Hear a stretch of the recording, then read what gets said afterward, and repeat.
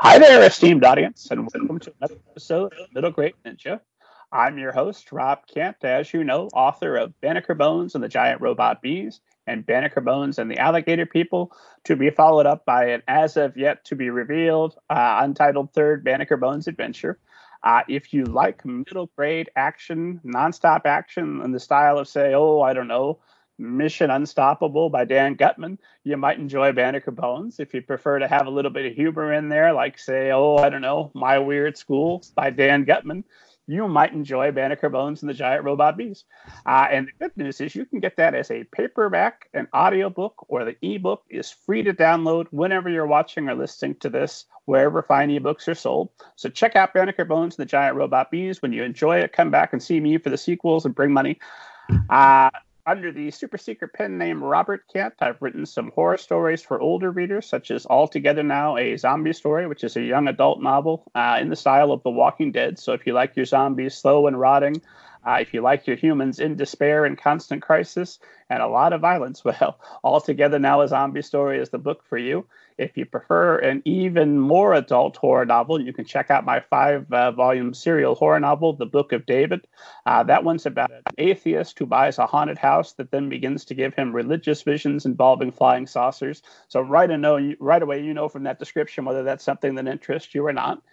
If you're curious, it's 5, I call them chapters, but the 5th chapter is the longest book I've yet written. There are 5 chapters, 5 books in the Book of David telling a single tale.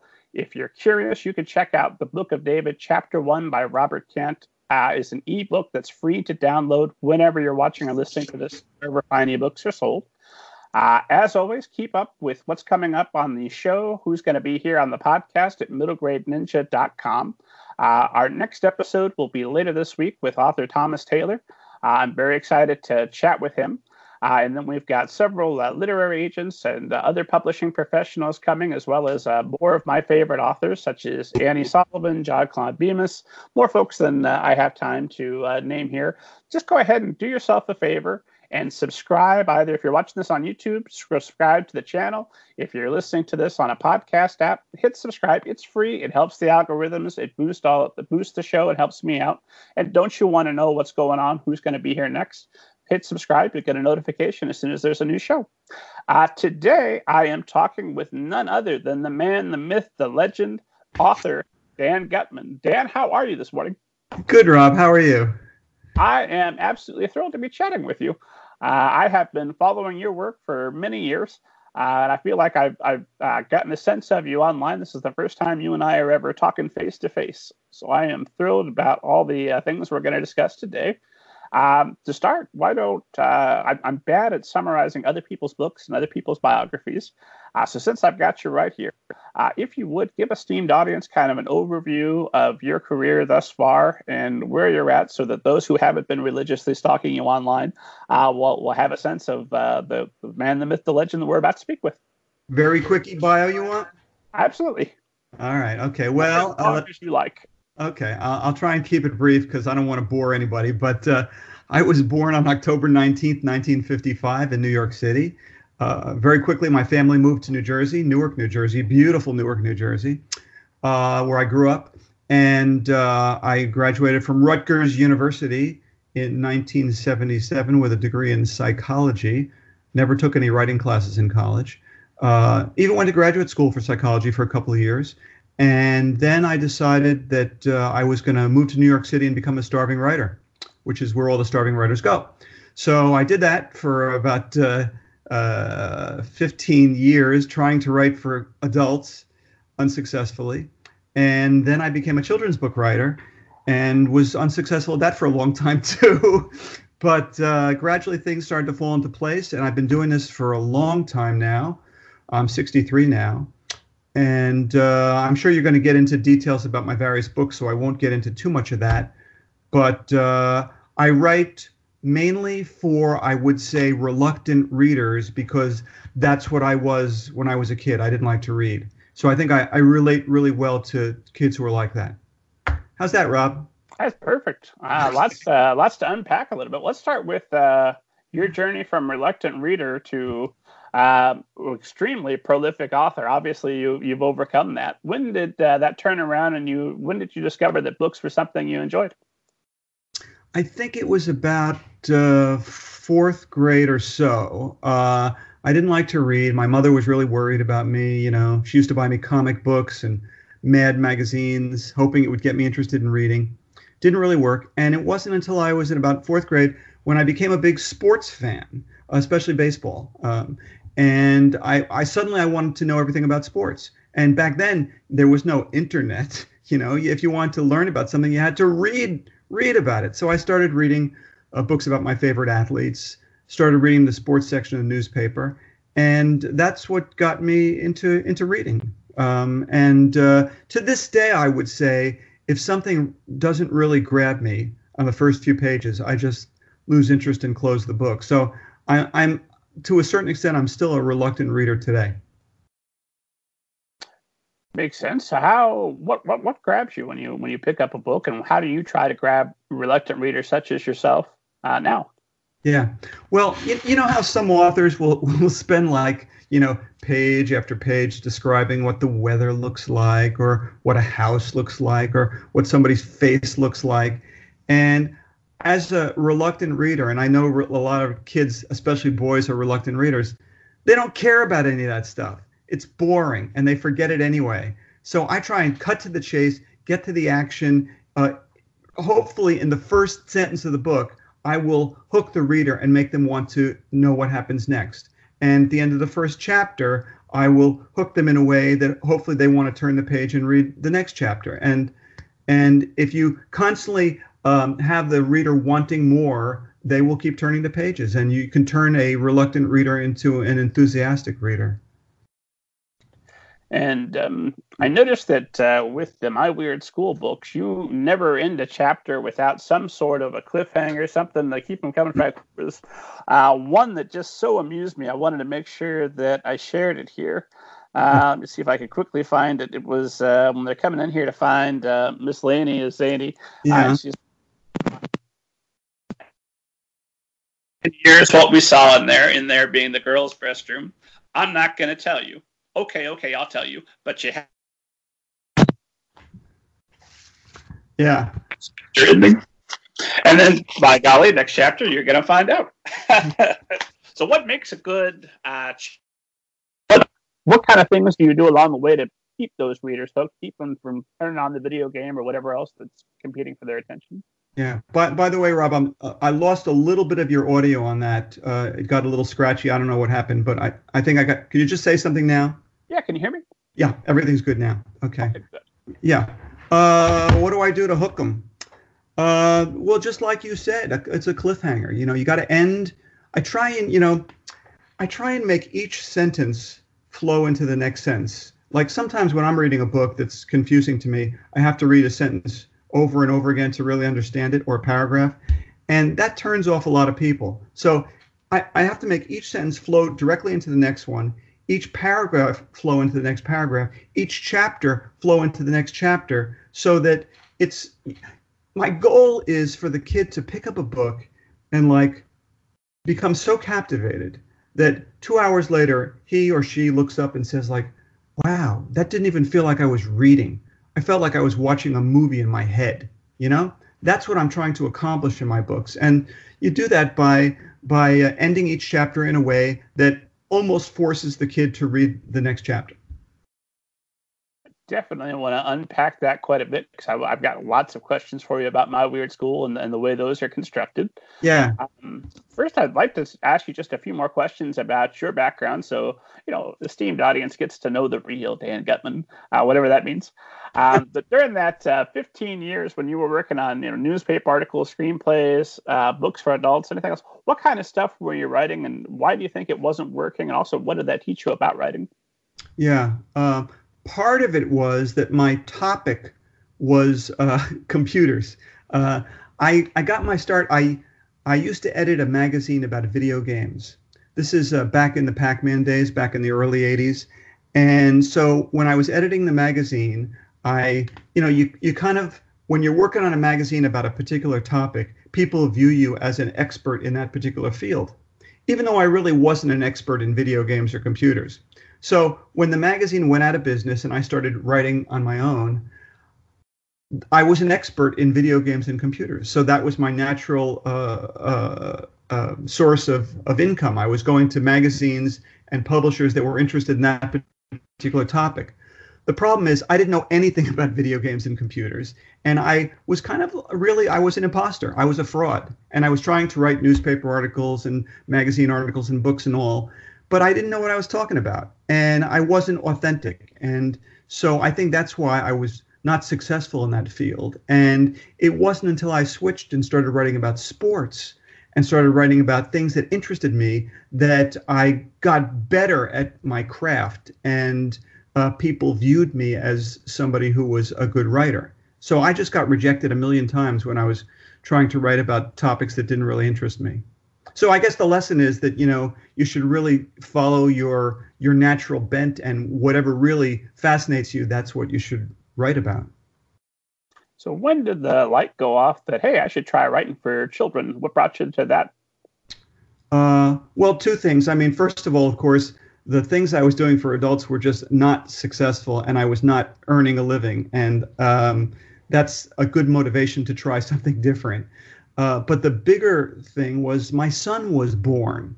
My son, Sam, he was born in 1990. And, when you have a young kid, you start reading with them. And I started reading children's books with my son for the first time since I was a kid. And I'll show you a picture of my son, by the way. I'll show you a picture of my family, actually. That's my son, Sam. He's now 29 years old on one side. And my daughter, Emma, on the other side. She's 24 years old. And my wife, Nina, in the middle. And so I started reading with Sam and thinking like, gee, nothing else is working for me. Maybe I should try writing for kids. And as soon as I started writing for kids, Rob, I felt like this is what I'm good at. This is what I should have been doing all along. So then I switched to writing for kids, and I've been doing it ever since 1995-ish, I'd say. So what was the difference? Was it easier for you to write, or just more satisfying? How did you know that this was the one? All those things. I related better to the audience. I kind of have the brain of an 8-year-old myself, I think. So I just naturally feel comfortable. Like if I'm in a group of people, say a cocktail party situation, I'm completely uncomfortable, I notice, But if I'm sitting around at a table at a school with 10-year-olds or 11-year-olds, I feel completely natural and completely at home. And the conversation feels very easy and honest, whereas I'm completely self-conscious, I find, when I'm in a situation with grown-ups. So I just relate well to kids. Not in a Michael Jackson kind of way, but, No, it makes sense. I sometimes wish I was chatting with children when I find myself in a group of all adults, especially if it's a writers conference and I'm chatting with my tribe. That's different. I love talking to writers, but like my wife's in the tech sector, and so we'll go to this big event every year. It's called the Mira Awards, and it's a bunch of folks in tuxedos. It's nerd Oscars, and they give each other trophies for different computer innovations. Mm-hmm. And I found that the fastest way to discourage people I don't want to talk to me is when they ask me, what do you do? I just say, I write for children. I say, okay, well, it's nice meeting you. All right, bye. But everybody's networking and everybody is putting on that smile, and they're all talking about how you have to work out to keep yourself in shape when you're spending so much time on this, and also make sure there's time for charitable donations, and make sure that you're giving back to the community and blah, blah, blah. And that's why I'm a great person. And you look at him like, I bet you spent last weekend with Netflix, didn't you? Come on. Yeah. I feel completely comfortable talking before a group of 200, 300 kids at a time. But if I had to speak to the same number of grown-ups, I'd get really nervous and uptight, I should say. And I think a lot of children's book authors feel the same way. Yeah, I think a lot of writers are at least partially introverted to begin with. And so I know for me, if I'm doing anything terribly extroverted, I'm going to have to spend whatever the amount of time was that I did the extrovert time I need the exact same amount of time alone to recuperate and feel like me again. Sure, me too. Absolutely. Well, I know that when we had talked back in 2011, some of you, I ask everybody, what are your three favorite books, which I acknowledge is an impossible question. And a silly one anyway, because why would you pick just three books when there's an entire library full? But I know at the time, your favorites were The Invention of Hugo Cabaret, Cat's Cradle by Vonnegut, and Ball 4 by Jim Bouton. Is that still an accurate summary of your favorite books? Are there any authors you'd like to add to that? Oh, well, there's a lot of authors I really admire. You mentioned Brian Selznick's The Invention of Hugo Cabaret, great. I mentioned Jim Bouton, who just passed away very recently. He was not even a writer. He was a pitcher for the Yankees. And he wrote that wonderful book, Ball 4, which was an expose of Major League Baseball back in like 1970 or something like that, when I was a teenager. Teenager? Yeah, teenager. And it was the first time I felt like I was reading a book where the author was not trying to like write beautiful sentences and paint word pictures. He was just talking to me like we were having a conversation. And I thought, wow, that's what I'm going to try and do in my writing, just have a conversation with the reader. So that really spoke to me. Who else do I like? I like people like Gordon Corman is a children's book author, very popular. David Lubar, friend of mine, he's really good. I guess I like people who write in my style, I must admit. I personally am not really big into fantasy myself. I tried to read the Harry Potter books. Whoosh, they went right over my head, didn't get them. I'm more interested in like stories about kids like who are ordinary kids who are in an extraordinary situation. I guess that's sort of what ties all my books together too. Ordinary kids in extraordinary situations, so that I think a regular kid out there can sort of fantasize that they're in that situation too. And those are the kinds of books I like to read, kinds of books I like to write. But to be honest with you, Rob, I'm not really very well read. If I can get through the New York Times every day, I feel like I've accomplished something. And most of my pleasure reading is really research for my own books, because that's what takes up all my time, reading stuff for my future projects. So I haven't read, I don't read a lot just for the fun of it, sadly. If I'm honest, one of the main, there's a lot of motivations for why I've run the blog for as many years as I have and why I'm not doing this podcast. But chief among them is because I've always got to be reading somebody's book, to be chatting with them or doing something else. And I'll read books by adults for fun, for pleasure. And I'm a big fan of audiobooks. If I'm not listening to a wonderful podcast such as this, I like to keep an audiobook going, because there's just so many hours in the day where you're mowing the lawn, you're doing whatever you are around the house. But as far as middle grade books, I'll hit a streak where I'll read like 5 in a row that just don't do it for me for whatever reason. And if I don't have that motivation of the blog to go ahead and try again, give somebody else a shot, then I'll kind of drift away from it and say, okay, well, what's on Netflix? Let me binge watch something. Whereas having another guest coming along or somebody else at the blog is always going to keep me current. And then when I meet these people at conferences and other events, I can honestly look them in the eye and say, I really enjoyed your book. Yeah. I recently finished a book about Harry Houdini. And so I spent like the last year just reading every biography of Houdini. And so that's taken up all my time. But it was really, really pleasurable too. It's fun to write about something that you really are interested in yourself. Do you go through, Jack, my wife makes fun of me because I've gone through, she calls them my phases, where I become very obsessed about one particular topic and want to know everything there is to know about it for a period. And then I feel like I've exhausted that, and then I move on to the next thing. Does that happen with you as well? There are some topics that are really interesting to me. Like I'm interested in like technology and inventions and inventors. But I would say it's more like a lifelong thing rather than, going on a jag of one particular thing. So, sports and technology and music and movies, these are the things that interest me and always have, I guess. Did you ever come back around on video games, or is that still just not something that you're really interested in? It's funny. I spent like 3 years from like 1980 through 1983 or four working on that video games magazine.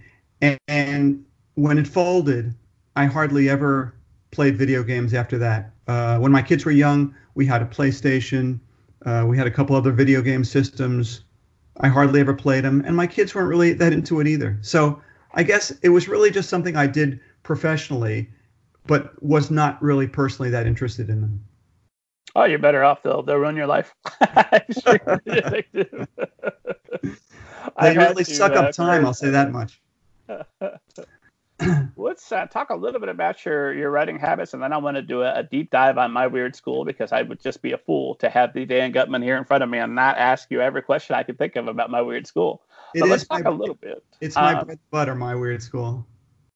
This is Borders Out of Order, and the new one we should mention is Dr. Floss is the Boss, which is going to come out here, hit October 15th. That's correct, yes. Actually, I was visiting a school about a year ago. And, I always have lunch with a group of kids. So I was sitting around the table, and I always say to the kids, what's the weirdest thing that ever happened in your school? And somebody said, well, last week a dentist was here. And I said, like, what? Stop. What? A dentist was at your school?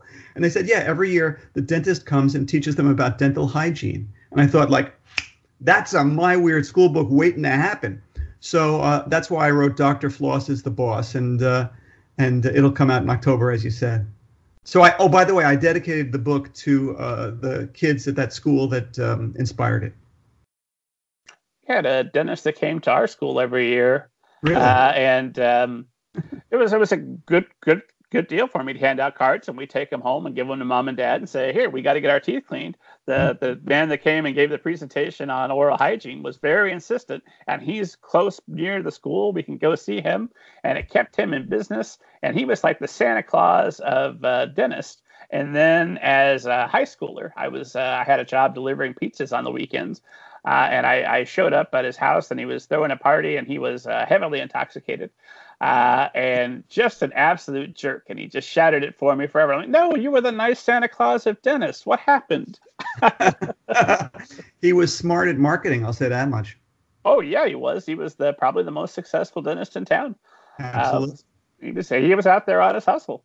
Well, let's, we're talking about My Weird School. Let's get to it. So I could try to summarize what the series is about with you sitting right there able to do it. But what a waste of everyone's time. Why don't you tell us what My Weird School is all about?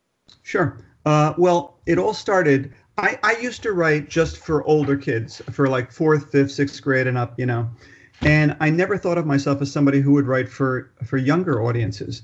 But my daughter, Emma, was in 2nd grade back in 2003, I guess, and she was reading Junie B. Jones, which was hugely popular, and we both thought really that there should be something like Junie B. Jones told by a boy.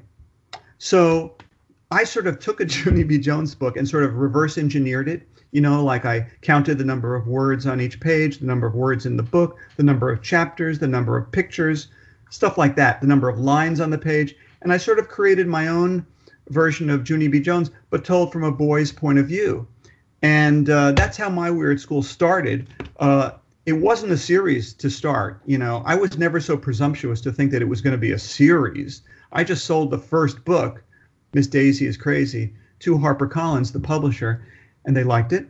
And they asked me for 4 more, and then they asked me for 4 more, and then they asked me for 4 more. And now we're up to 59 books altogether. and each of them have a rhyming title. Miss Daisy is Crazy, Mr. Klutz is Nuts, Miss Porter is Out of Order. And I guess the whole thing that ties the series together is that each book focuses on a different grown-up at the school.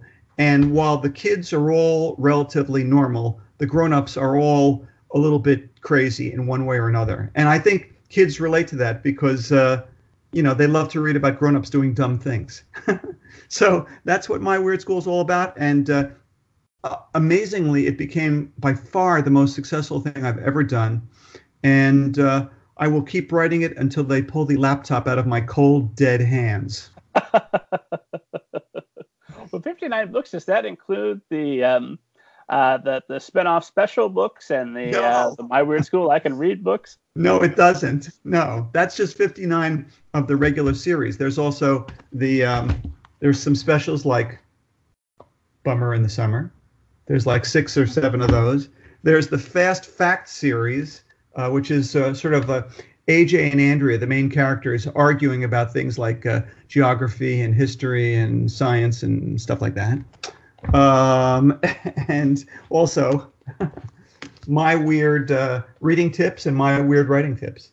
So altogether, it's like over 70 books, and it's just I really pinch myself every day because so many authors would give anything to have a successful series, and I'm really fortunate that series did become successful.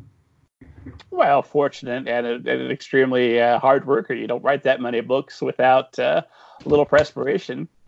I do work really hard. I do. And that's also important. You know, I'm a workaholic. I always have been. And I think if you want to be successful in this thing, unless you're like an overnight sensation, you know, which very few of us are, you have to really work hard. And I have. Overnight sensation. If that's your strategy, you might as well, why are you writing? Buy lottery tickets, right? Right. Exactly. There's very few of us that like our first book comes out and it's a huge success, you know, or that the first thing we write is published at all. So most of us, you had asked me why I bring my rejection letters with me to school visits. And I do it because I think kids somehow they see like celebrities, movie stars or singers or whatever, and they think, oh, they never really struggled in their lives. They didn't really encounter a lot of obstacles. But very often, these people who are so famous today, they struggled for years and years before they became successful. And I want kids to know that just because something knocks you down in life doesn't mean it's the end of the world. You could still be successful if you keep trying. And you've got them posted at your website publicly, where anybody can go and relive Dan Gutman's rejection if they're of a mind to. Yeah, my baseball card adventure series, which starts with Hannes and me. This book was rejected by 10 different publishers. It took me 2 years before I found a publisher for it. In fact, it was rejected twice by some publishers. Scholastic rejected it once, and they gave me some suggestions to make it better. And I took their suggestions and I revised the book and I submitted it to them again, and they rejected it a second time. So you can't give up. And I did get my revenge on Scholastic, by the way, because after the book was published and became successful, they bought the rights to sell it at their book clubs and book fairs. So, na boo boo on them. Well, I think you got your revenge on Scholastic by not reading Harry Potter. How have you escaped this vortex that the rest of us have all been sucked into? Oh, I tried to read Harry Potter. I really did. I wanted to see what all the fuss was about, but I just didn't get it. It's one of those. Occasionally there'll be a mainstream book like Twilight comes to mind.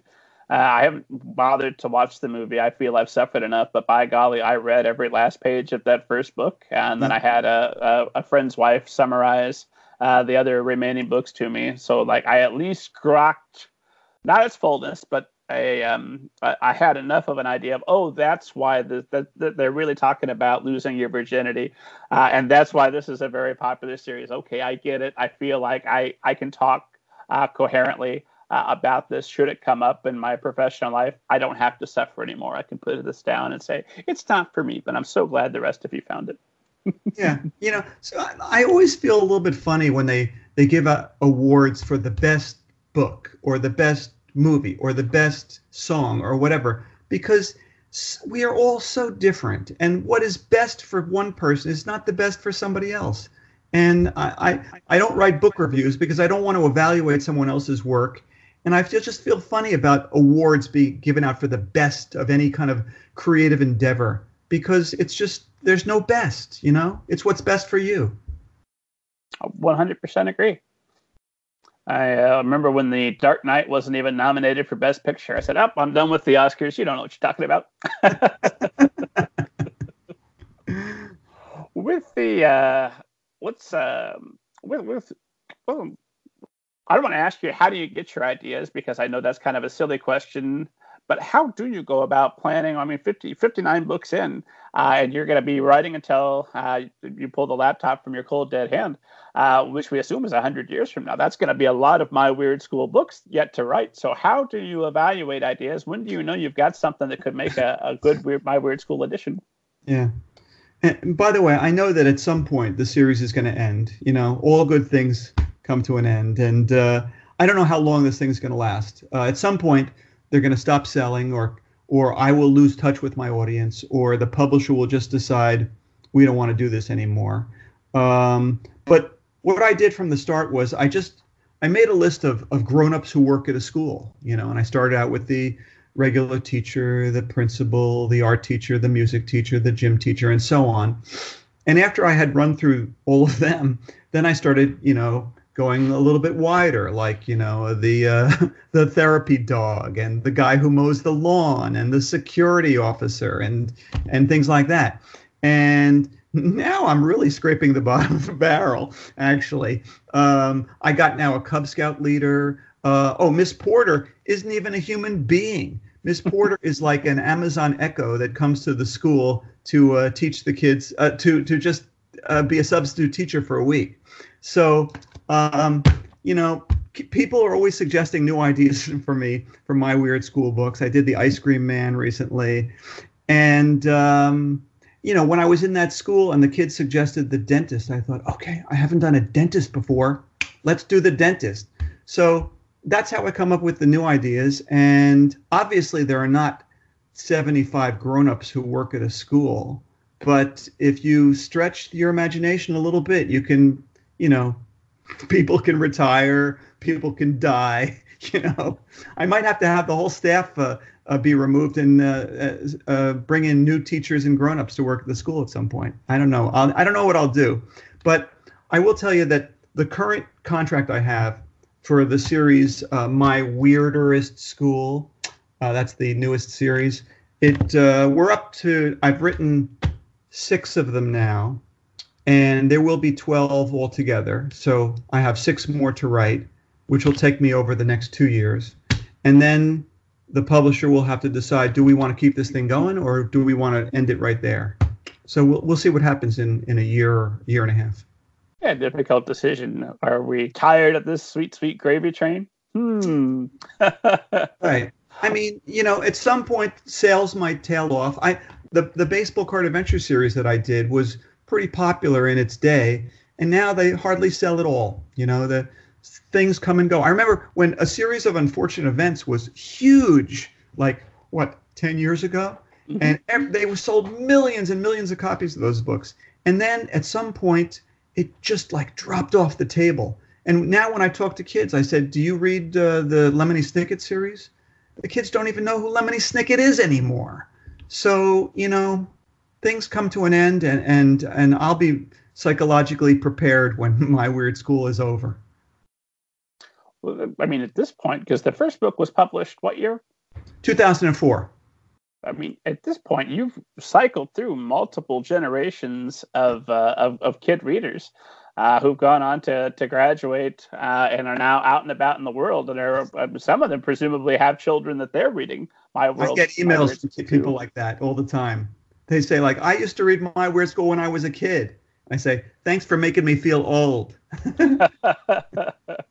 Yeah, but also thanks for the support of the book and making you a huge success, you know. I'll take it.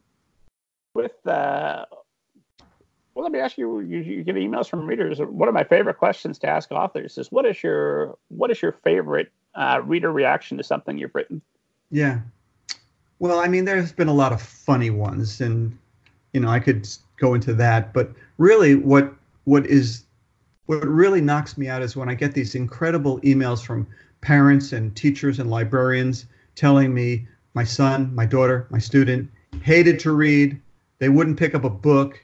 I was so worried about them. And then they started reading My Weird School, or then they started reading your other books. And now all they want to do is read your books. And they're hiding under the covers with a flashlight, reading your books past their bedtime.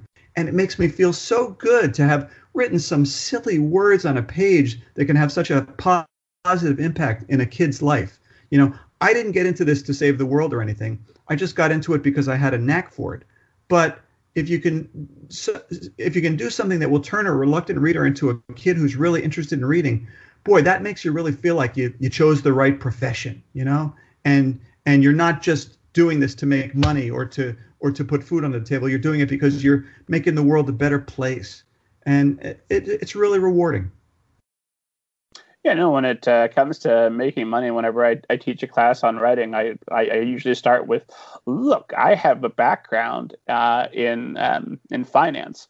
I've been a stockbroker. I've been a day trader. If it's money that you're after, don't write books, for God's sake. Get yourself some cash. Learn how to trade options. Let's do this thing. If you can read a chart and you can figure out the fluctuations in the market, that's your money. And you could do that at a whole lot less time than it takes to physically write a book. There's no reason to really get involved in writing. There might be a couple, but to the best of my knowledge, there's no reason without that love, that real drive behind it, that desire to create something. Yeah, it's anything in the creative arts. My son is a musician, and anything in the creative arts, be music, acting, dancing, writing, it's a really tough way to make a living. And if you're going to do it, you better really love what you're doing. And you say that you didn't get into this to change the world. And obviously, I'm in the bag for children's books. But I would argue that you've changed at least a small part of the world. If you've turned some reluctant readers around into making readers, anytime you're out and about and you see an adult novelist that's doing well, if you meet James Patterson, by golly, he owes you a drink or a coffee. He needs to shake your hand and say, thank you for turning these reluctant readers around so that they were there when they got a little bit older for me. And I'll say, I've never met him personally, but he's really into the whole idea of getting kids to read too. He's got a whole website. I think it's called Read Kiddo Read or something like that, where he recommends books that are good for reluctant readers. And for somebody who doesn't have to get down in the trenches with us little people, he really is out there promoting reading and literacy, and I got to hand it to him for that. Well, there's another prime example. I mean, if it was money he was interested or fame, he could have quit a long time ago. The money's there, but he's still producing books and helping other authors, and people get cynical about that. But my God, there has to be a genuine love of literature and writing and reading in there. He wouldn't be doing it. There's just, life is short. There's lots of things you can do, especially if you've got millions of dollars. He could have retired a long time ago. So when you sit down, you get your idea, and you say, okay, well, today we're going to write about the guy that mows the lawn, or whatever adult you pick that's going to be the impetus for the story. These are fully fleshed out stories. This isn't just here's the funny things about this faculty member, let's move on. Yeah. So what makes a good story? Do you plot ahead of time? How do you come up with your concept? Oh, yeah. I'm in awe of these authors who can just sit down at their computer and stare at a blank screen and start typing. I'm not that way at all. I'm a planner myself. And I used to sort of outline my stories on the computer screen, but I found that as the outline got too long, it became difficult to cut and paste back and forth. So instead, I started using file cards, just plain old 3x5 file cards. And I'll just start brainstorming.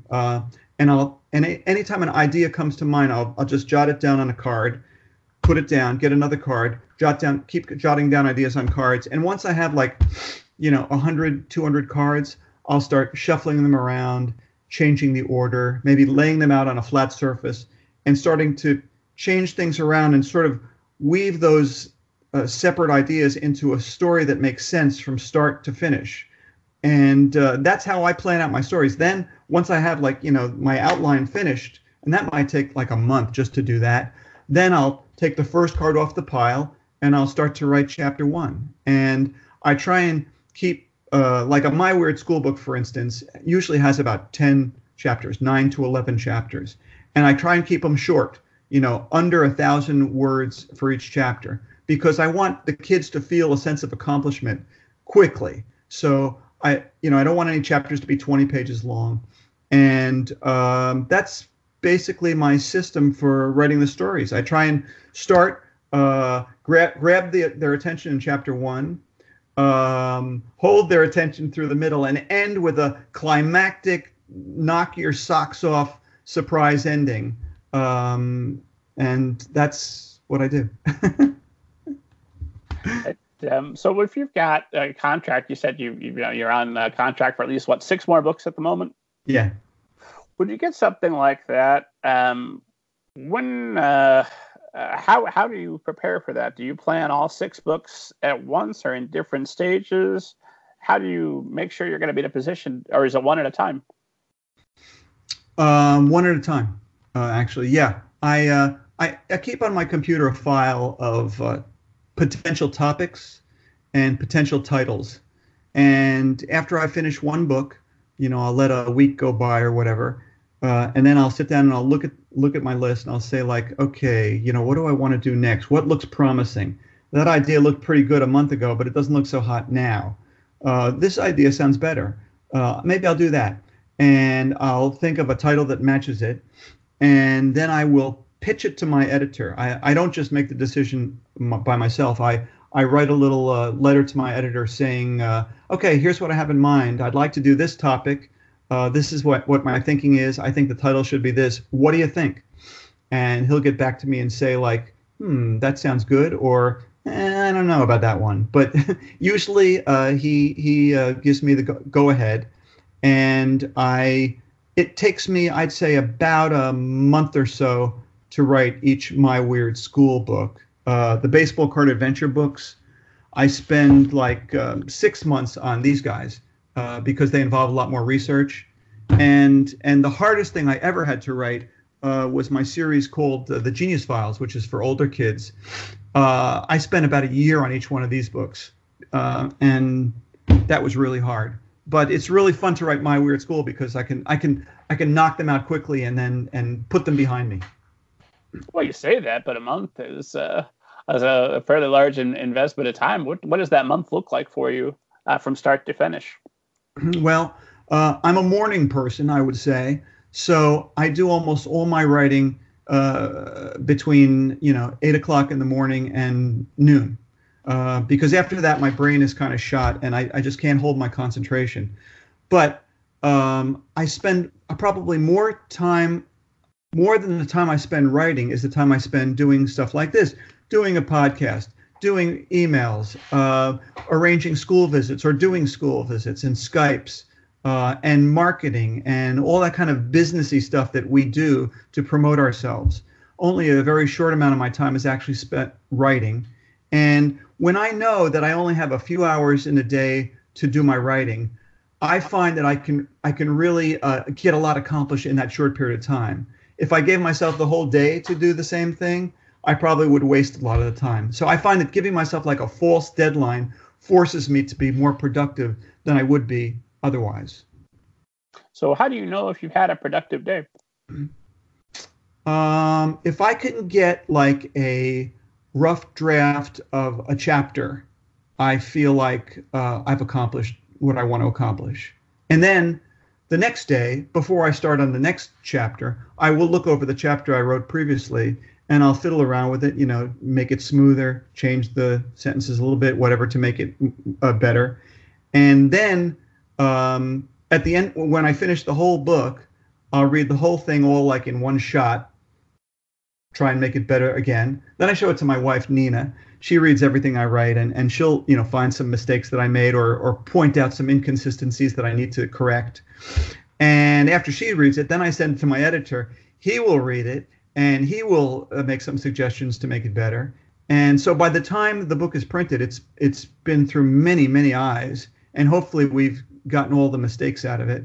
Every so often still, a book will come out and I'll get some email from some kid saying, on page 60, you said blank, but on page 45, it says blank, and that doesn't make any sense. And I look at it and I say, like, oh, the kid is right. And then we have to make changes in the next time the book is reprinted. How have you learned to deal with that? Because that's got to be the most agonizing thing in the world, is to know there's something you can't change immediately.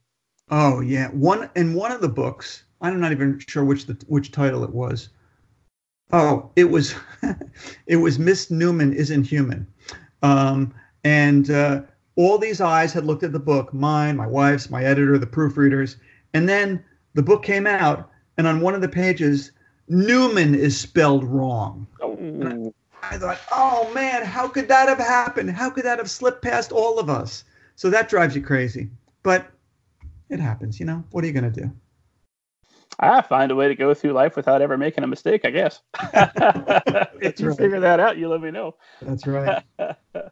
So, um, what was my next question? Oh, with a series like this, because I, I, I have the impression that although these books are all interconnected, we're dealing with lots of the same characters being mentioned. At any point in any of the iterations from My Weird School to My Weirder School to My Weirderess School, great title by the way, um, that any new reader can just come along and pick up whatever book their library happens to have on the day and get sucked in. So how do you balance that? And also, how do you keep your continuity straight for those that do read in order and want to make sure that everybody's consistent and who they should be? Yeah. There are some kids who insist upon reading a series in chronological order. That's fine. And I would say that in my series, The Genius Files, it makes sense to read them in chronological order. With My Weird School and with the Baseball Card Adventures too, there is an order, but you can read them in any order. And I've written them that way because not everybody has the ability to get 59 books and read them in order. It's not that easy. So, like, sometimes things happen. Like in My Weird School, Miss Daisy, the teacher, she falls in love with Mr. Mackey, the reading specialist, and they get married. And they have a baby. Jackie Mackey, by the way. And the kids advance from second grade to third grade. So if you really follow the story carefully, there is a certain amount of continuity. But I think if somebody reads them out of order, they can still enjoy them. By the way, you said that you really liked the title My Weirderest School. I love it. Yeah, what happened was, it's interesting. I had done My Weird School, and then My Weird School Days, and then My Weirder School, and then My Weirdest School.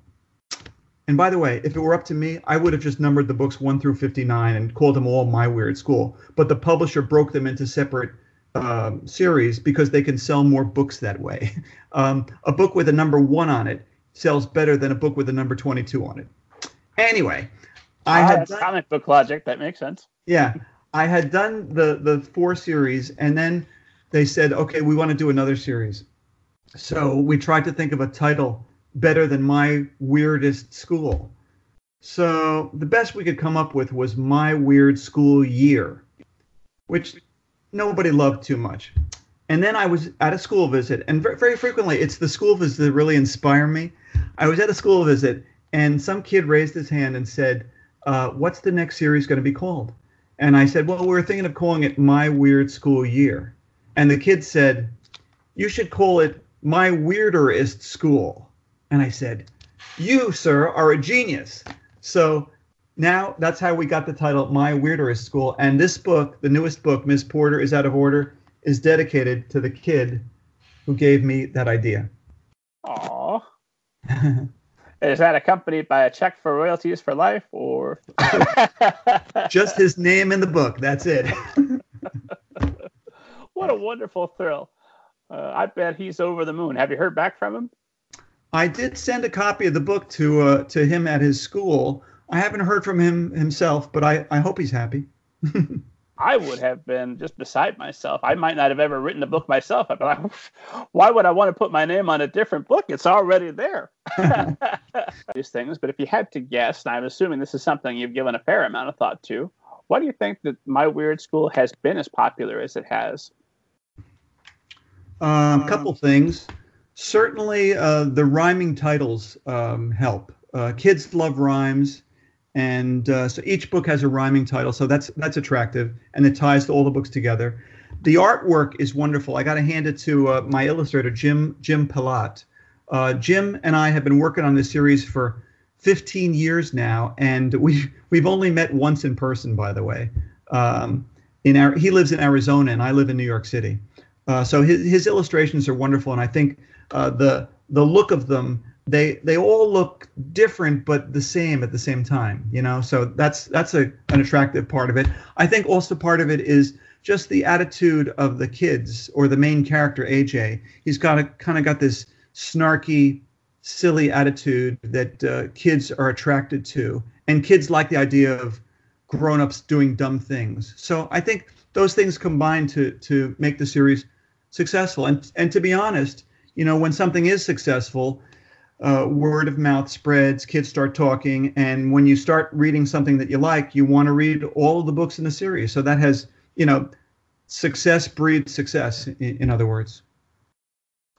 And when you're working with your illustrator, with Jim, how much are you collaborating? Is it you write the text and then he does his thing, or do you send him ideas that you have for individual illustrations? It's almost entirely separate, actually. He starts working on the cover at the same time that I start working on the writing. So if I tell him, okay, it's going to be called Miss Porter is Out of Order, and it's going to be about a personal digital assistant, and it's going to sit on a desk, and it looks like the Amazon Echo. So Jim draws this, and he completely invents the look of that particular character. And so he does the cover, and then when I finish the manuscript, I send it to my editor. My editor sends it to Jim, and Jim will read the manuscript, and he'll decide every few pages what scene lends itself to an illustration, because there's black and white illustrations on the inside.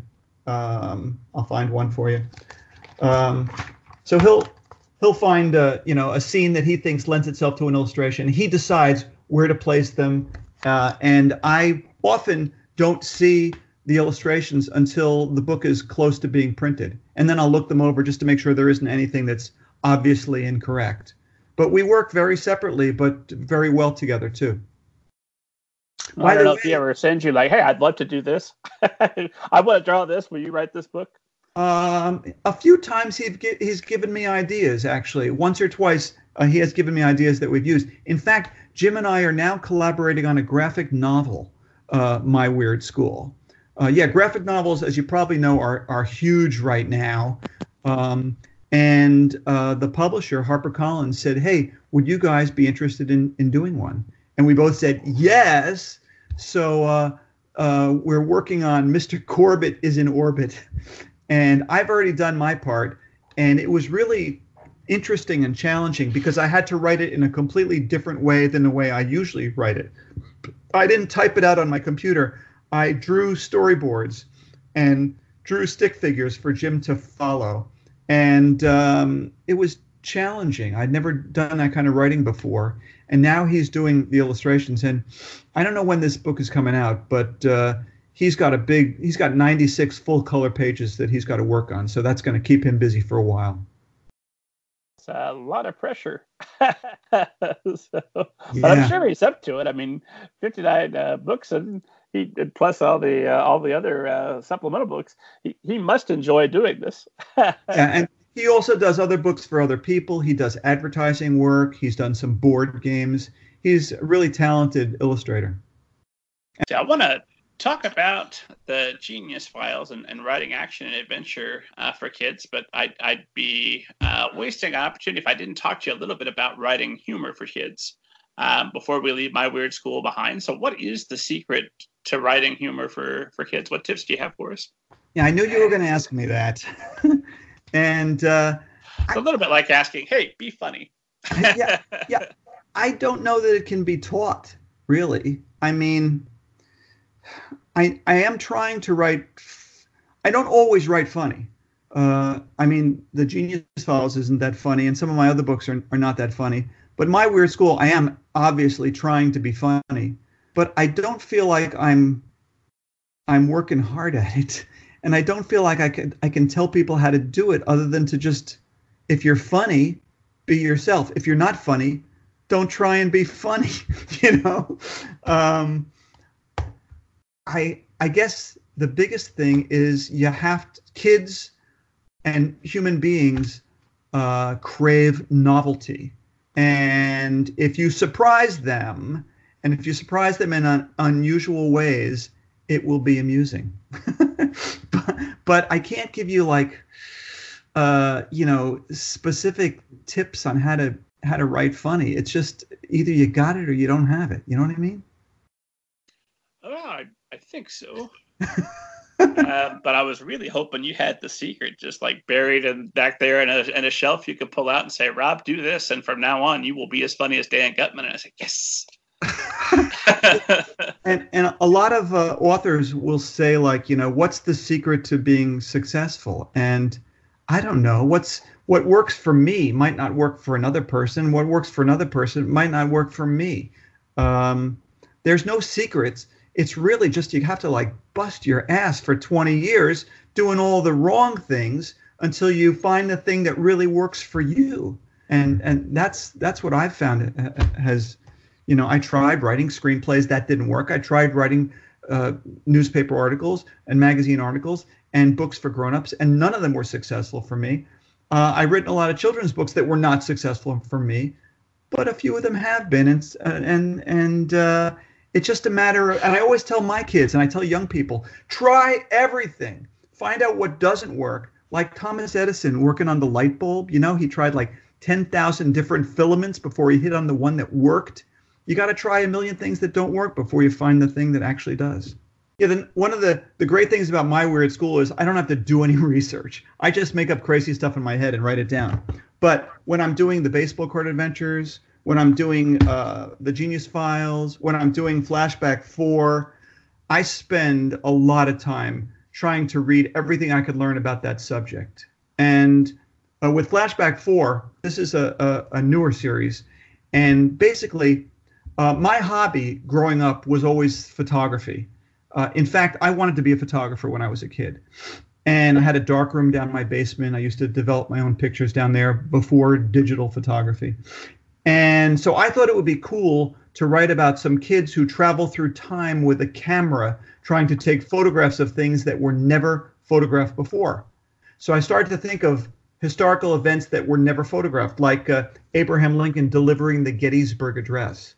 There's plenty of photographs of Abraham Lincoln, but there's no picture of him delivering the most famous speech in American history. So I sent these kids back in time to try and shoot that photograph. In the next book in the series, they went back to 1912 to try and shoot a picture of the Titanic while it was sinking. And that was interesting. So I had to research the Titanic like crazy. So what are the parameters that they're there taking a picture of the Titanic sinking, but they're not bringing like extra life jackets? Well, they didn't think that they were going to have to, but it turns out that they did have to. I don't want to give the story away, but they were in a lifeboat. They got themselves into a lifeboat and had to take the picture from there. But in the third book in the series, they go back to the year 79 to try and take a photograph of Mount Vesuvius as it's erupting before it buries the city of Pompeii for 1,500 years. And the fourth and final book in the series is the Hamilton Burr duel.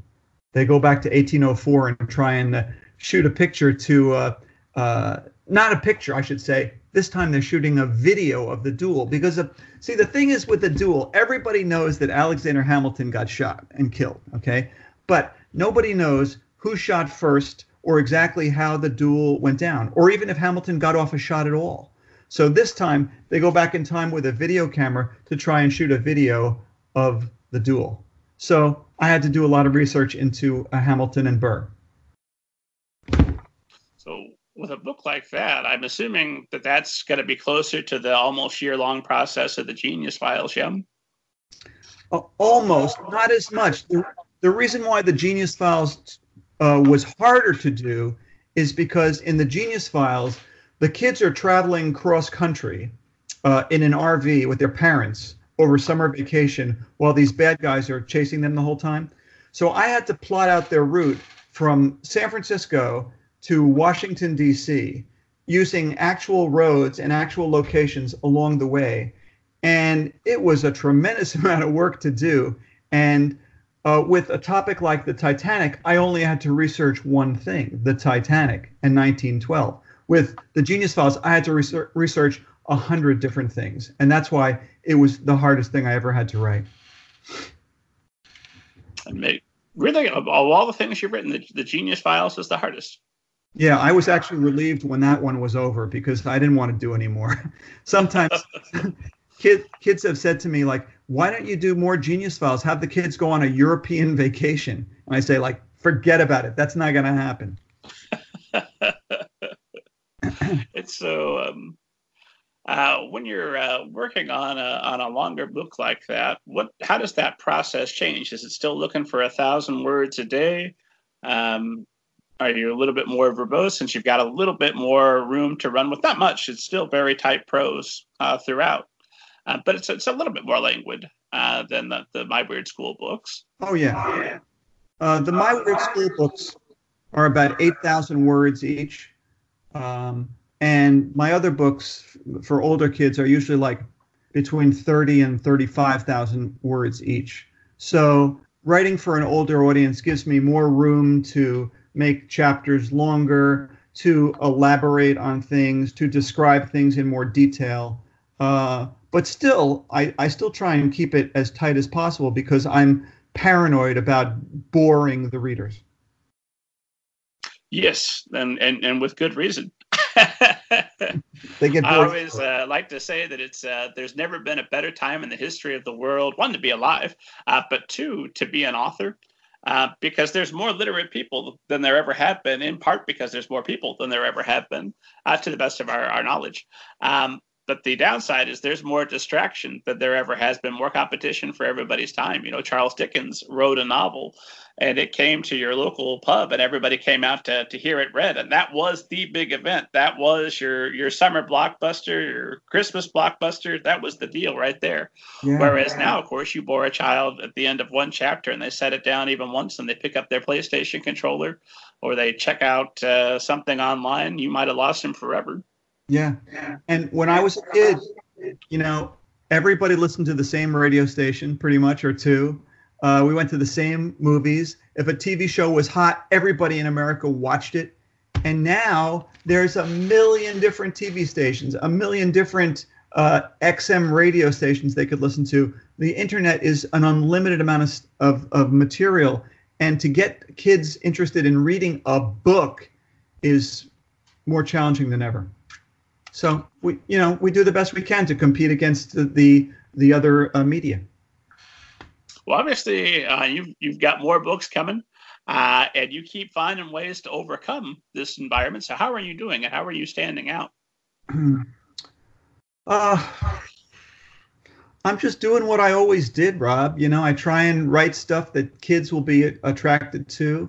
I try and stay on top of things, like, you know, the fact that Miss Porter is an Amazon Echo is I'm trying to write about something that kids are familiar with. You know, I've got the Houdini book coming out next year sometime.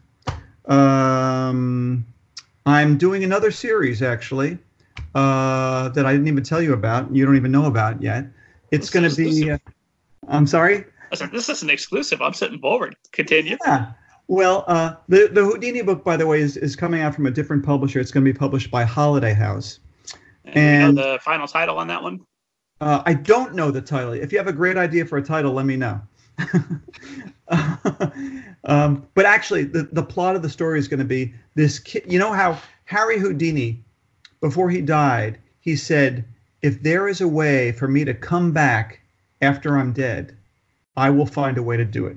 Okay. So in my story, this kid in the present day, he communicates with Houdini by text message. So that's the plot of the story. If you want to brainstorm a title for me, that would be great.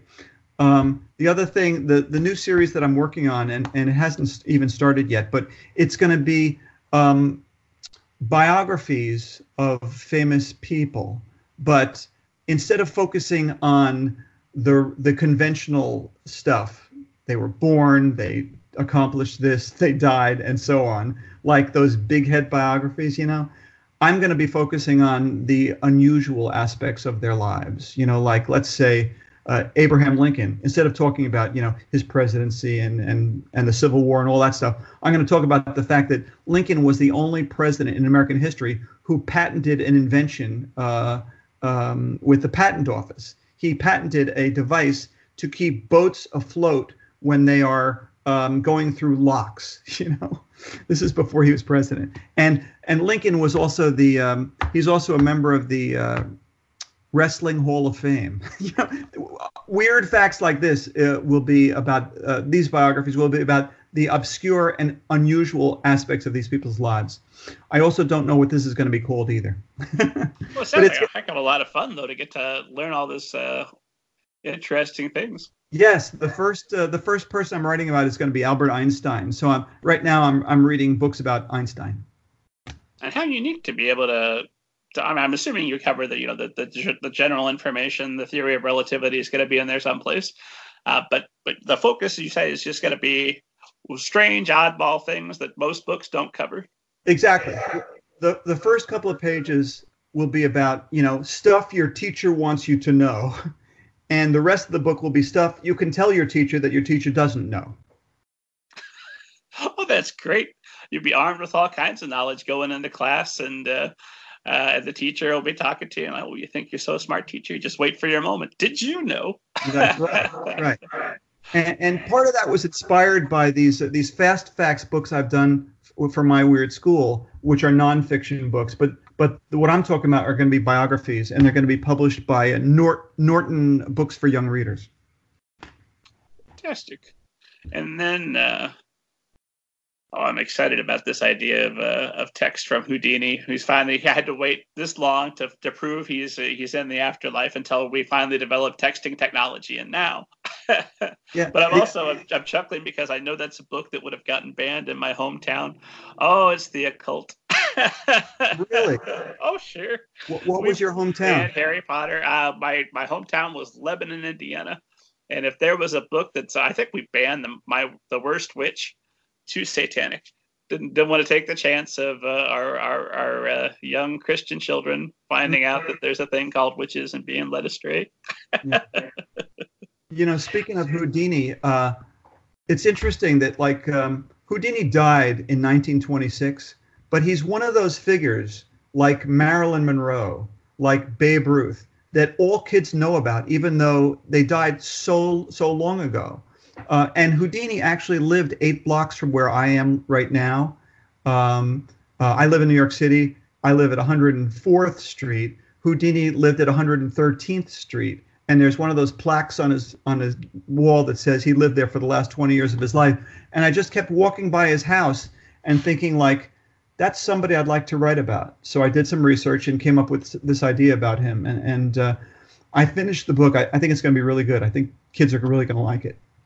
Why do you think that he's had so much staying power in a world where we've got, Penn and Teller, David Copperfield, Chris Angel, all these modern magicians where we can see them in bright, high definition with modern music and everything else, but still Harry Houdini captures the imagination. Yeah, maybe part of it is the name. The name is intriguing.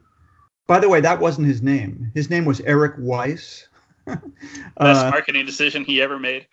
Yeah, there was a French magician named Robert Houdin in the 1800s, and Houdini, I should say, Eric Weiss simply decided to add an I to the end of Houdin and called himself Houdini, and that's a really intriguing name. I think these people who die young, are like James Dean, are very intriguing. Houdini, you probably heard the story. He died. He got punched in the stomach. Did you ever hear that story? Uh-huh.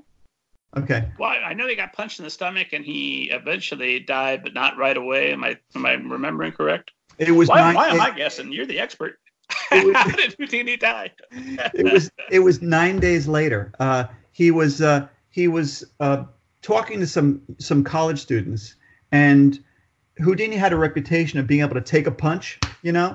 So this student said to him, Mr. Houdini, would it be okay if I were to punch you in the stomach as hard as I could? And Houdini said, yeah, okay. And before he had a chance to tense up his stomach muscles, the guy hauled off and socked him like 5 times in the stomach, and it ruptured his appendix. And he got peritonitis, I believe it's called. And he died 10 days later. He was in his early 50s when he died, and so I think that's part of the intrigue about Houdini. Did anything ever, any recriminations for the puncher? I don't think so. I think there was talk about putting him up on trial, but I think Houdini had some long-standing physical issues. He had subjected his body to a lot of really tough things over his career, and he was falling apart in other ways anyway. So I don't think any charges were filed, or nobody ever went to jail or anything. Somebody like that, or even the old style starvation artist, or somebody like our modern starvation artist Christian Bale, who's 5 different sizes depending on what movie you're watching him in. Those people fascinate me because I have a creative drive that will get me up in a nice comfy chair with my cup of coffee to work and open up a vein and pour it out on the page. But I don't have that need to really disfigure myself or encounter great physical harm. I don't know if you're doing any of that in the course of writing your books. What do you suppose it is about those folks that makes them that way? Yeah, we writers, we don't have to lose 40 pounds. In fact, we could gain 40 pounds and nobody would know the difference, right? Sure, I'm doing it for a book. Yeah. But I guess it's the Hollywood thing. I just saw a movie that just came out called Brittany Runs a Marathon. And the actress, I don't remember her name, she lost 40 pounds during the making of the film on purpose. And I guess some roles, they really want to get into it.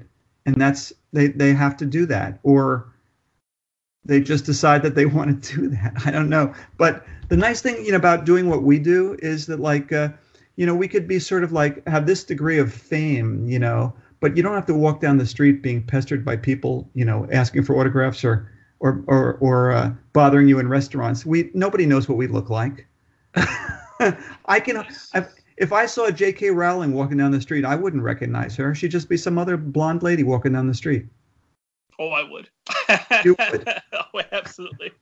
Well, I say that. I don't know. She changed her hair a little bit. She looked a little different. Who knows? She could walk right by me. I've got a... Go ahead. I was just going to say that other than Stephen King, I can't think of an author a famous author I would recognize walking down the street. I don't know what James Patterson looks like. Do you? Yeah. Okay. I stand corrected. I waited back when I'm on my tables days. I waited on Jared from Subway before his unfortunate downfall. Back when he was at the height of his Subway fame for having lost all that weight, and it was a buffet type situation, which was a sweet deal for me. It was a dinner theater, and everybody went and got their own plate. All I had to do was serve drinks, and then I got a percentage of their total ticket for the play plus it was a great deal. Nice. Anyway, poor Jared is sitting right up front. And everybody's watching what he's eating. Like, Jared, are you going to have some dessert? You shouldn't, Jared. You need to go have a Subway sandwich. Like, that's too famous. I don't want that experience. I wouldn't want to be famous like that. But I've got a somewhat famous, locally famous author friend whose name I won't say because I don't want to embarrass him. But, we go places, we'll hang out at a Panera or whatever. Nobody recognizes him, nobody cares. But the moment we step foot into an author's conference or someplace where people are readers and they know who he is, by golly, it's like walking around with Tom Cruise. People come running up. Yeah, you can't get a full conversation without somebody interrupting. I recently met R.L. Stine. Actually, he lives. A bunch of authors live near where I live, so we often kind of get together just for informal dinners, So I got to meet R.L. Stine, and we just went to a little diner, and I kind of assumed that, like, people were going to recognize him and come over to the table, pestering him, asking for autographs, whatever. Nobody did. So, he can walk around New York City in anonymity, which is nice. But I suppose if he went to, like, a literary thing, everybody would be all over him. Oh, for sure. Or if he wore a Goosebumps t-shirt and people started to put 2 and 2 together. That's the nice thing about being an author is you're famous for people sitting in, their comfy pants. They're reading you, and sometimes they don't even care who the author's name is until they know they love the book. You're not an actor where you're right there and they can see every last aspect of you and they're going to memorize your face. We can work in our pajamas if we want to. It's great. we were talking about artists that messed themselves up, and I want to pivot back because I've got another burning question for you about my weird school before I forget it. But I wanted to mention just something that has endlessly fascinated me a little bit. Is one of my favorite writer-directors, a lot of people's favorite, is Adam McKay, who made that wonderful movie Vice, one of my favorite movies of last year, about Dick Cheney. Okay. And he wrote it, and he did a lot of research on Dick Cheney. That makes sense. You're going to make a Dick Cheney movie, you better do your research. But he also nearly had a heart attack because he was smoking, I think, a carton of cigarettes a week, and he was eating a pack of donuts every morning, and all of Dick Cheney's other habits, because it really got him into the headspace of Dick Cheney. And like, I get Christian Bale putting on the weight because he's got to be on screen looking the part. But dude, you're writing the screenplay and you're behind the camera. Why are you nearly having a heart attack? If your Dick Cheney connection was just slightly off, but you didn't almost have a heart attack, I would still say that was a good day's work. Maybe that was just his excuse to eat a lot of donuts. You ever think about that? That might be it. Maybe he got to a certain age, like, you know what? I've always wanted to chain smoke and eat donuts, and by golly, writing about Dick Cheney and makes that happen for me. That's probably it. He does some really good stuff. Am I also right that he and Will Ferrell are the producers of that show Succession? You ever watch it? Yeah. I'm on episode 4. Oh, it's great. Love that show. And there's so many great TV shows. I feel like it's TV homework. I've got like a stack. And like, if I ever get through the books, then maybe I'll get through all the TV. But I've enjoyed the first 4 episodes. We live in an age where there's so much content hitting us of books to read, TV shows to watch, albums to listen to. I could never catch up in a million years if I tried. And it's kind of intimidating, actually. In some ways, it's a good problem to have, because I remember the 80s. When, did you like that Batman movie? That's your superhero movie. Now wait 3 years before another one comes out. That's true. Yeah. But I hear kids complaining these days, like, oh, we only got 5 superhero movies this summer. Then that's when old man Robbie comes out. Like, back in my day, we had to wait. What are you complaining about? 10 miles to school in the snow, But the burning question I wanted to make sure I ask you about, because I'm still clinging to this idea. I'm going to tease out the secret from you of how to write humor. It's going to happen. If you're writing 1,000 words a day and you're doing 10 to 12 chapters, theoretically, even if you're taking weekends off, 2 weeks in, you've got a draft, right? But if it's taken 30 days, there's something else that's happening. Is it just that heavy revision? What else is happening? It's that heavy revision. Yeah. I mean, well, what I like to do, and I think other authors do this too, is after I finish a rough draft of something, I like to put it aside for at least a couple of days so that my brain sort of forgets about it a little bit. So that way, when I pick it up again and read it, it feels fresh. And when kids ask me for a writing tip, I say, here's the tip that I use that probably will work for you. When you write something, okay, look at it and read it out loud. And while you're reading it out loud, here's the secret. Here's the secret, Rob. Okay, I'm leaning forward. I'm ready. Okay, me too. Pretend that you're somebody else. Pretend that you're a stranger. Pretend that you're a teacher or your friend.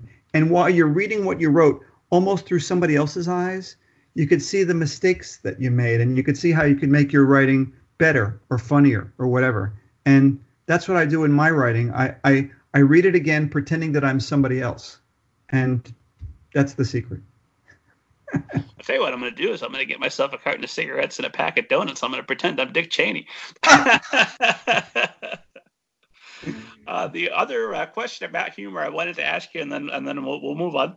But I wanted to ask, because you're writing about teachers and figures of authority, but then you're turning around and you're doing school visits. What's that fine line that you're walking there between? You want to make fun, and I assume you want to be on the kids' side. If you got to pick between the kids and the faculty for the kids' book, you want the kids more than you want to be on the side of the faculty. But have you crossed that line where you said something that was a little bit too true about a particular profession, and like a principal, and now a principal's giving you a sideways look at school? Interesting. I actually, and I think every author gets a certain amount of flack. As much as you try and please everybody, there's always going to be people who are offended by something that you've written, no matter how sanitized it is. And there are topics that I've thought were completely innocuous, and then I get an email from somebody saying, I was deeply offended by that thing you wrote on page 64 of, blah, blah, blah. And just last week it happened to me. I got an email from somebody who complained that I had written a character was walking around like he was drunk. And the characters, the person who was complaining said, I don't want my 3rd and 5th graders to know about being drunk. That has no place in a children's book,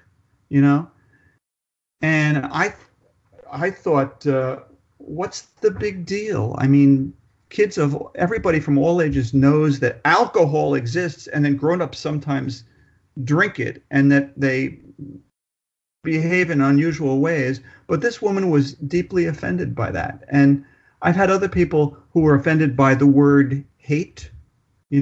Each My Weird School book starts off with the line, my name is AJ and I hate something, school or spiders or whatever.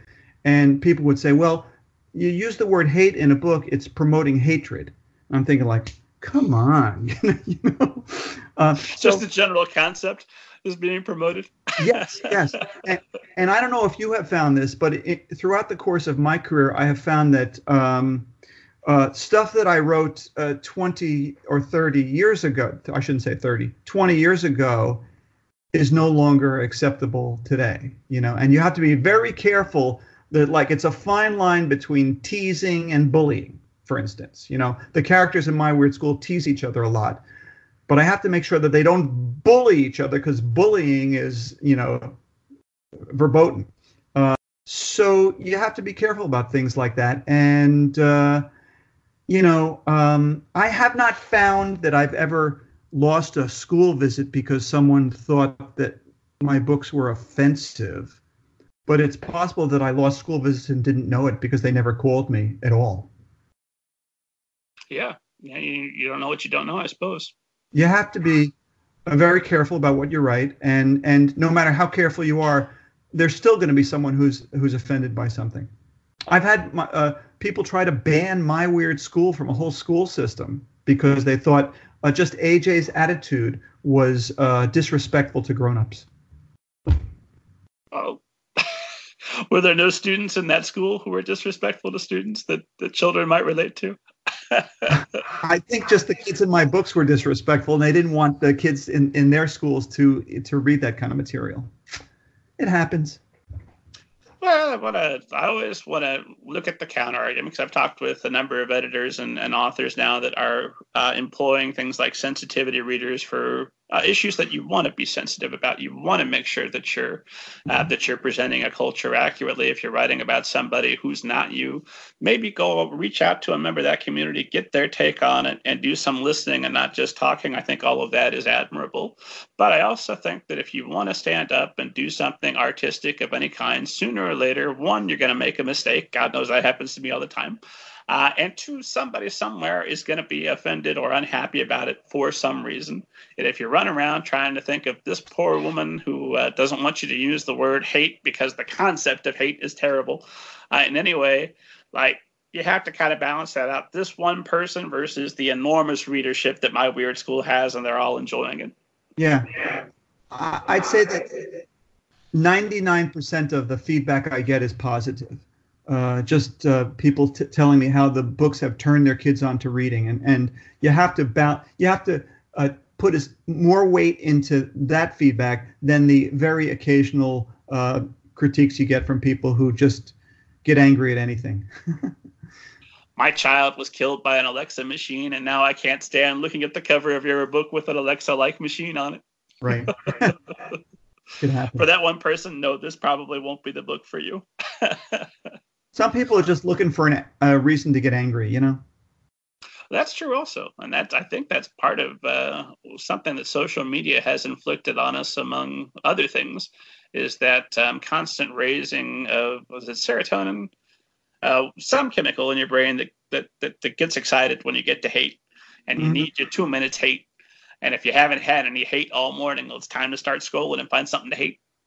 And it's so easy to just write some comment, some angry comment, and you're anonymous. Nobody knows who you are. And then I think it probably maybe transfers to your real life when you in the real world, you see something that bothers you, and you just, instead of, censoring yourself or just taking it with a grain of salt, you just shout out and express your anger. I don't know.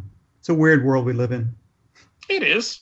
And it's, I don't know, like compared to times of bubonic plague, I'll take this. It's overall getting better. That's right. So have I worn you out completely, or do you have a little time left yet to talk about school visits and social media? Absolutely. I'm an expert in school visits. Okay, so obviously my next question to you is, Dan Gutman, have you ever seen a flying saucer, and do you believe in them? What does that have to do with school visits? Nothing at all. Oh, okay. The question, I've never seen one, but my thinking is that there's, with so many millions and billions of planets out there in the universe, that it would be arrogant for us to consider ourselves the only one that has life on it. So I would not rule out the possibility. Fair enough. How's that? I love it. I started asking this question. I've been asking you never know what answer you're going to get. For those who just listened to the previous episode with Sharon Draper, if you hang in there long enough, we talk about her visiting the White House, and we talk about her Coretta Scott King Awards. But if you hang in there, she's got a bit of a flying saucer story that's worth hanging around for. Really? I'll have to listen. Go ahead. I'll have to listen to that. As promised, let's talk school visits. So, okay. What's the secret to a successful school visit? Getting one set up and then executing. Yeah, I've been doing this for a long time, and I started it. I didn't even know that authors did school visits, actually. I used to live across the street from a children's book author named Diane DeSalvo. She does picture books, and she told me, hey, I one of the things I do is I visit schools, and they pay me.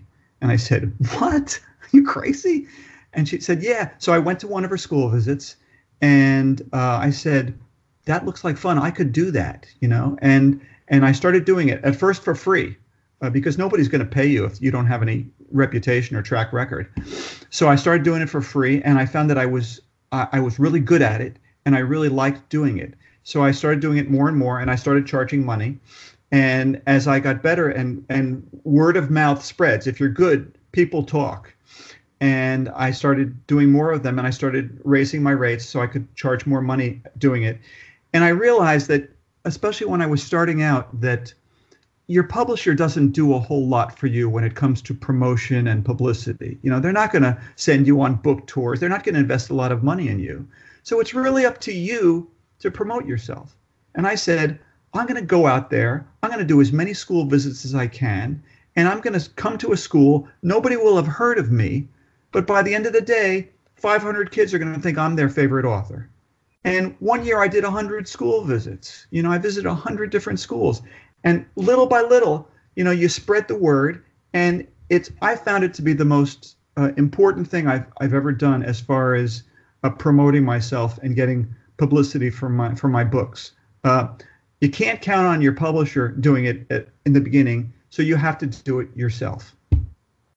So when you're doing the free school visits, kind of like a comedian doing open mic night, trying to get those good gigs. Yeah.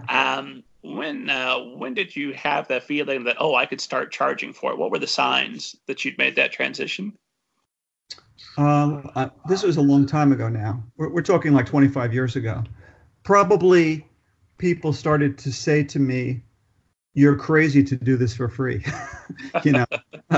So-and-so charges X number of dollars and you're giving it away. And I think also authors would say to me, look, it's hard for me to charge money if you're doing it for free. You should charge money too, so that we're all kind of on the same plane. And so I started charging, a couple of $100, which isn't a lot of money for a school. And little by little, I bumped it up. So I don't remember the exact moment where I started charging, but I certainly did start out doing it for nothing, to see if I liked it for no other reason. So how many school visits on average are you doing now? Now I do between 35 and 40 days a year, which is basically once a week during the school year. So typically on Fridays, I will have a school visit, and it's a nice break for me because I'll spend 4 days at home writing or doing whatever I do, and then one day doing something completely different. Gets you out of the house, you earn some money, you sell some books, you inspire kids, the kids inspire you, and they treat you like a big celebrity. So it works on so many levels that I all these years later, I still enjoy doing it. I don't feel burnt out. It's just a wonderful experience. So if I can get a little bit of your secret sauce on the record here, what does an ideal Dan Gutman school visit look like? How long are you there, and what kind of things are you doing while you're there? Yeah, I'm there for the whole day, from usually 9 o'clock in the morning until dismissal, which is the whole day for kids anyway. The perfect author visit, you walk up to the school and there's a sign on the front lawn or something that says, "Welcome, Dan Gutman." And you know that they've done some preparation and they're welcoming to you. And there's posters in the hallways, that the kids and the art teacher have put together, things that show that they've prepared for you. I will typically do 2 or 3 assemblies, one for grades 1 and 2, one for grades 3 and 4, and maybe one for grades 5 and 6 if there is a 5 and 6 in that particular school. Because each audience, you have to be age appropriate. I'm going to talk about my weird school with the little kids. With the older kids, I'm going to talk about my baseball card adventures, the Genius Files, and Flashback 4, my books that are more challenging. I go into the kindergarten classes because I don't want kindergarten kids at an assembly. They don't have the attention span to sit through an assembly. So I'll go into the kindergarten class and I'll read them my picture book, Rappy the Raptor. He's a rapping raptor who raps. So it's just a skinny little picture book. I have lunch with a group of kids, about 10 kids. We sit around a table. They get us a pizza. We talk. It gives me the chance to see the way they speak, with the way they dress, what interests them or what doesn't interest them. We have fun. I don't have to eat in the teacher's lounge, which is really awkward and uncomfortable. Fair enough. It's true. I'd rather eat with the kids than with the grown-ups. And finally, they sell a lot of books, so you have to spend an hour or sometimes more just autographing the books. And then at the end of the day, they take me to the train station and I go home. That's it. And I noticed that on your website, you've got... Oh, one more thing, Rob. Sure. At the end of the day, they hand you a nice big check. That is important. That's the best part. You work really hard, then they hand you a check at the end of the day. I assume that's a nice way to keep income diversified and make sure that you've got at least a couple of streams going. If books are a little bit slow this year or school visits are a little bit slow this year, it's nice to have different spots. And there were some years when most of my income came from speaking rather than writing because I wasn't earning any royalties. Well, there you go, authors. Get out there and get on your hustle.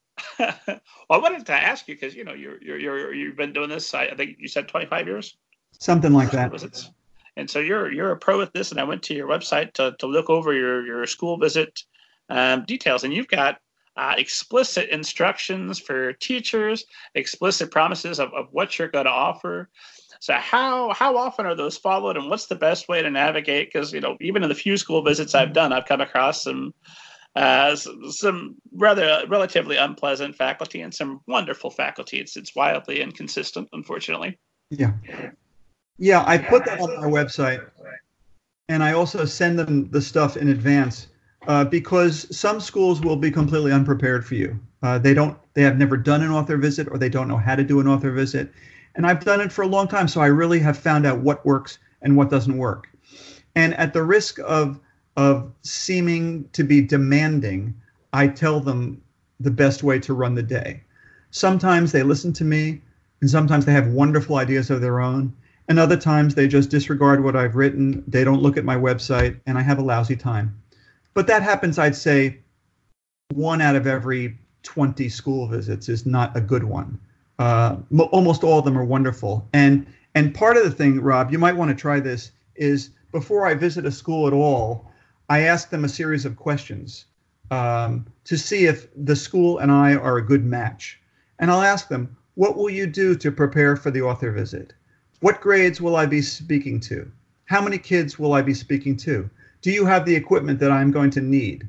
Things like that. And if they don't answer my questions adequately, I'll just not visit that school. So I screen them in advance to eliminate the schools that probably would have been a bad experience. And is there anything explicit beyond just make sure you have the equipment, make sure you've got a plan in place? It's just that the failure to answer those questions tells you everything you need to know, or is there like a secret question that gives you a little bit more nuance or detail? The secret question is, what are you going to do to prepare the school for my visit, the students and the faculty for my visit? If they answer, we will, if they answer like, we will prepare for your visit, I know they're giving me a half-assed answer, and they'll probably do a half-assed job on the school visit. If they give me an elaborate, we're going to do a sports day. Everybody's going to wear their sports jerseys. We're going to put up posters all over the walls. The librarian's going to read all your books, and we're going to sell your books, and we're going to make a homework machine for you to autograph, and we're going to do all this and that. And then I know they're really going to make the effort to make a wonderful day for these kids, and it's going to be a wonderful day for me as well. And I assume at this point you have the ability to be a little bit more selective and screen for the visits that you want to do. And I also assume that if you said what, 40 to 50 a year, something like that. 35 to 40. Okay.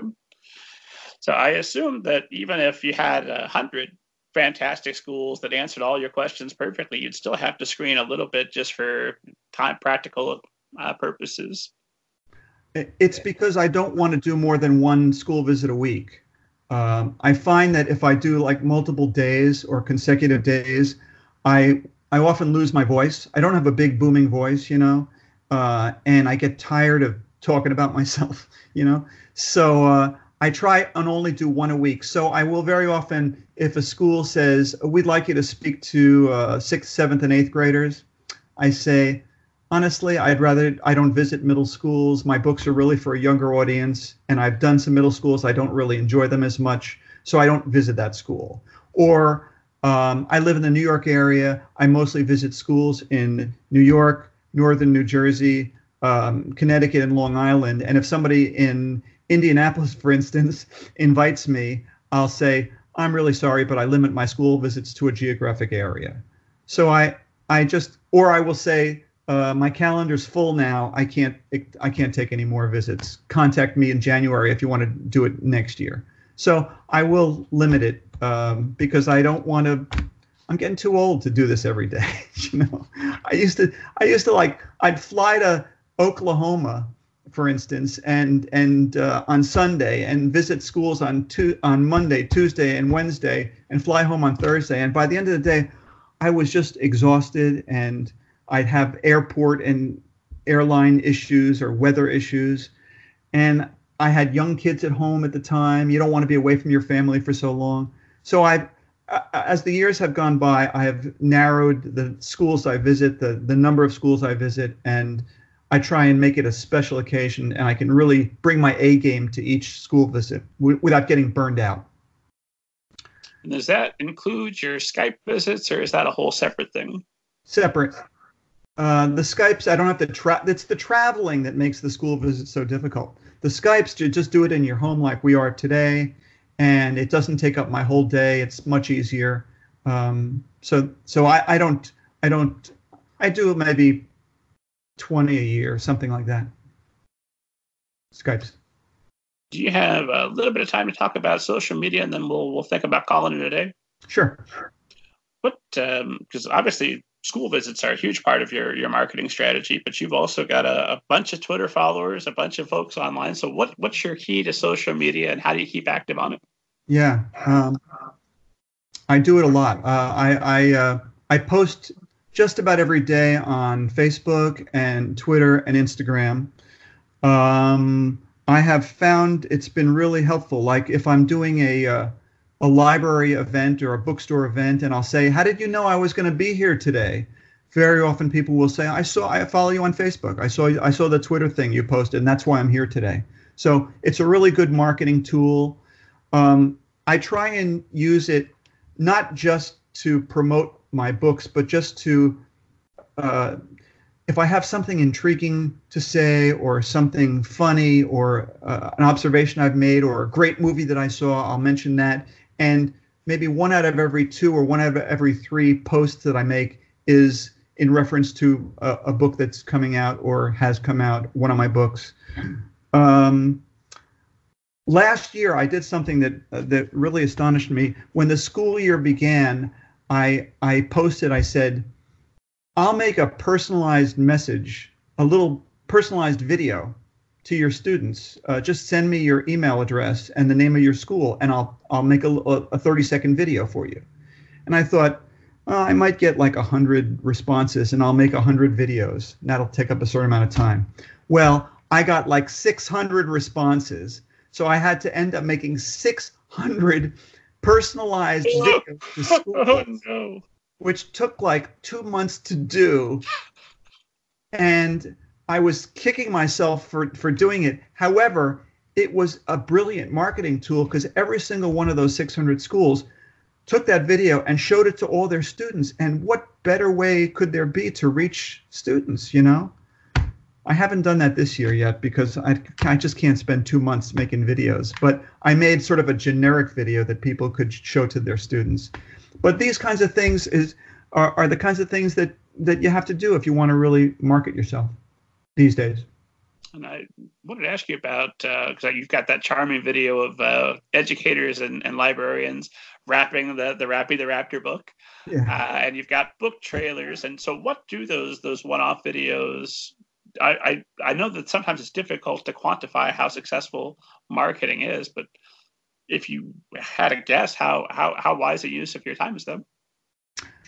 I personally have not found them to be as useful. The book trailers, which I didn't really have much to do with, but the publisher made them, and some of the promotional videos they've made, and they're on YouTube. I haven't found that a lot of people have seen them. And so I question how useful they've been to me. So I haven't invested so much in that kind of stuff. But the more personal interaction that you get on Facebook and Twitter and Instagram, I get a reaction to them, and I know that they're effective. So, you know, not everything that you attempt to do to promote yourself is going to work. Some things don't work. One thing I have found that works well is posters. I will make posters through there's a company called Vista Print. They print all kinds of stuff. I print business cards. Yeah, I print posters, and if you have autographed posters and you give them to librarians, they will stick it on the wall of their library so that hundreds of kids will see those posters. And I find that a good use of my promotional money and time. That might be one of the most brilliant tips I have ever heard in my life. No, really? Of course. Yes, much more like everybody makes bookmarks, but you know what? Bookmarks get hidden inside books. You make a poster, it's on the wall for everybody to see all the time. It's your one-time cost of whatever it is to print it, and then it's there for who knows how many kids that reaches. That is brilliant. One other thing, Rob, I'm not an artist myself, but when I do a school visit, part of my assembly is I draw a picture of AJ from My Weird School. I copy one of Jim's pictures, and I make it on a big thing, you know, and I sign it and everything. And invariably, when I leave the school, they laminate it and stick it up on the wall.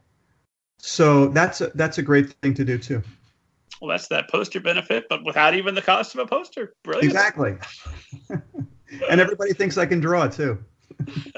Well, of course, you're Dan Gutman. How could you not? And with social media, because our primary audience of middle grade readers presumably have some restrictions on how much social media they consume, or whether they even, if you're talking to a first grader, do they have a Facebook page? So who is it you're trying to connect with and reach out to? Is it faculty, librarians, educators? It's not so much kids. I find that Instagram, kids are on Instagram, okay? But I don't even think they're allowed to be on Facebook until the age of 13.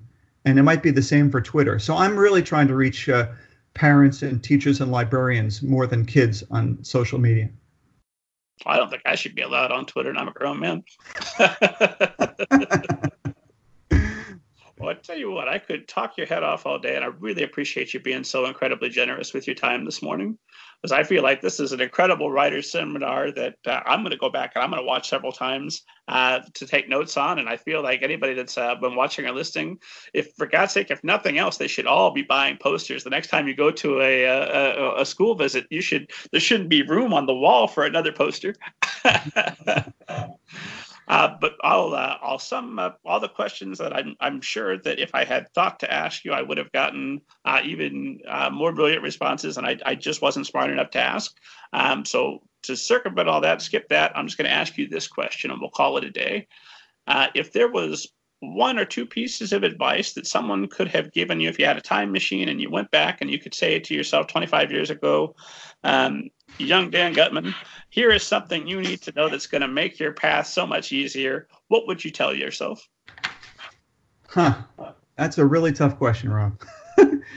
And this isn't really something that can be transferred to other people, but I wish I had been able to recognize at an earlier age what my calling was, because I went to college. I didn't study writing. It never even occurred to me to write for kids until I was about 40. So I wish that I had been able to figure out at a younger age what I was really good at, or if I had taken an aptitude test or something, somebody had advised me at a younger age, then I would be much more advanced than I am now. You're doing pretty good. Does that make any sense at all?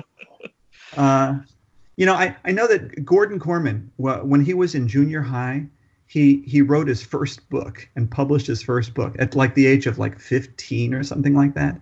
And I thought, like, wow, like when I was 14, I was what was I doing? I had no idea what to do with my life, and it took me decades before I figured it out. So, try everything, figure out what the things that you're not good at, the things you are good at, and try and find a way to take that thing that you're good at and you really enjoy and make it into your career. That's the advice that I would give to people. I think if I could go back and get 16, 17-year-old me, what I'd do is I'd tell myself which Batman movies are actually going to be made, which ones are going to be good, which ones aren't going to be worth your time. And so stop reading online sites about what the next Batman movie is going to be and focus, for God's sake, on something meaningful. Good advice. Dan, where can esteemed audience find you online and stalk you and purchase all of your books? Yeah, well, online, go to my Facebook fan page. I'd love that for you to be one of my fans. You could follow me on Twitter and Instagram at Dan Gutman Books. And if you wanted to email me, my email address is on my website. I don't hide it. Wow. Yeah, I know a lot of people, like you look them up and they don't even put a way to contact them on their website. And I just figure, like, I'm not going to be that way. And you can get my books in bookstores and Amazon and any other place where fine literature for young people is sold. As ever, esteemed audience, keep track with the show at middlegradeninja.com. Dan, I've been asking our guests to sign us off with the extremely, totally justifies the title of the show with the ninja, because it's a ninja-like phrase, and that phrase is hi-ya and what have you. Will you sign us off? Both of those things? Just hi-ya and what have you, or whatever you like.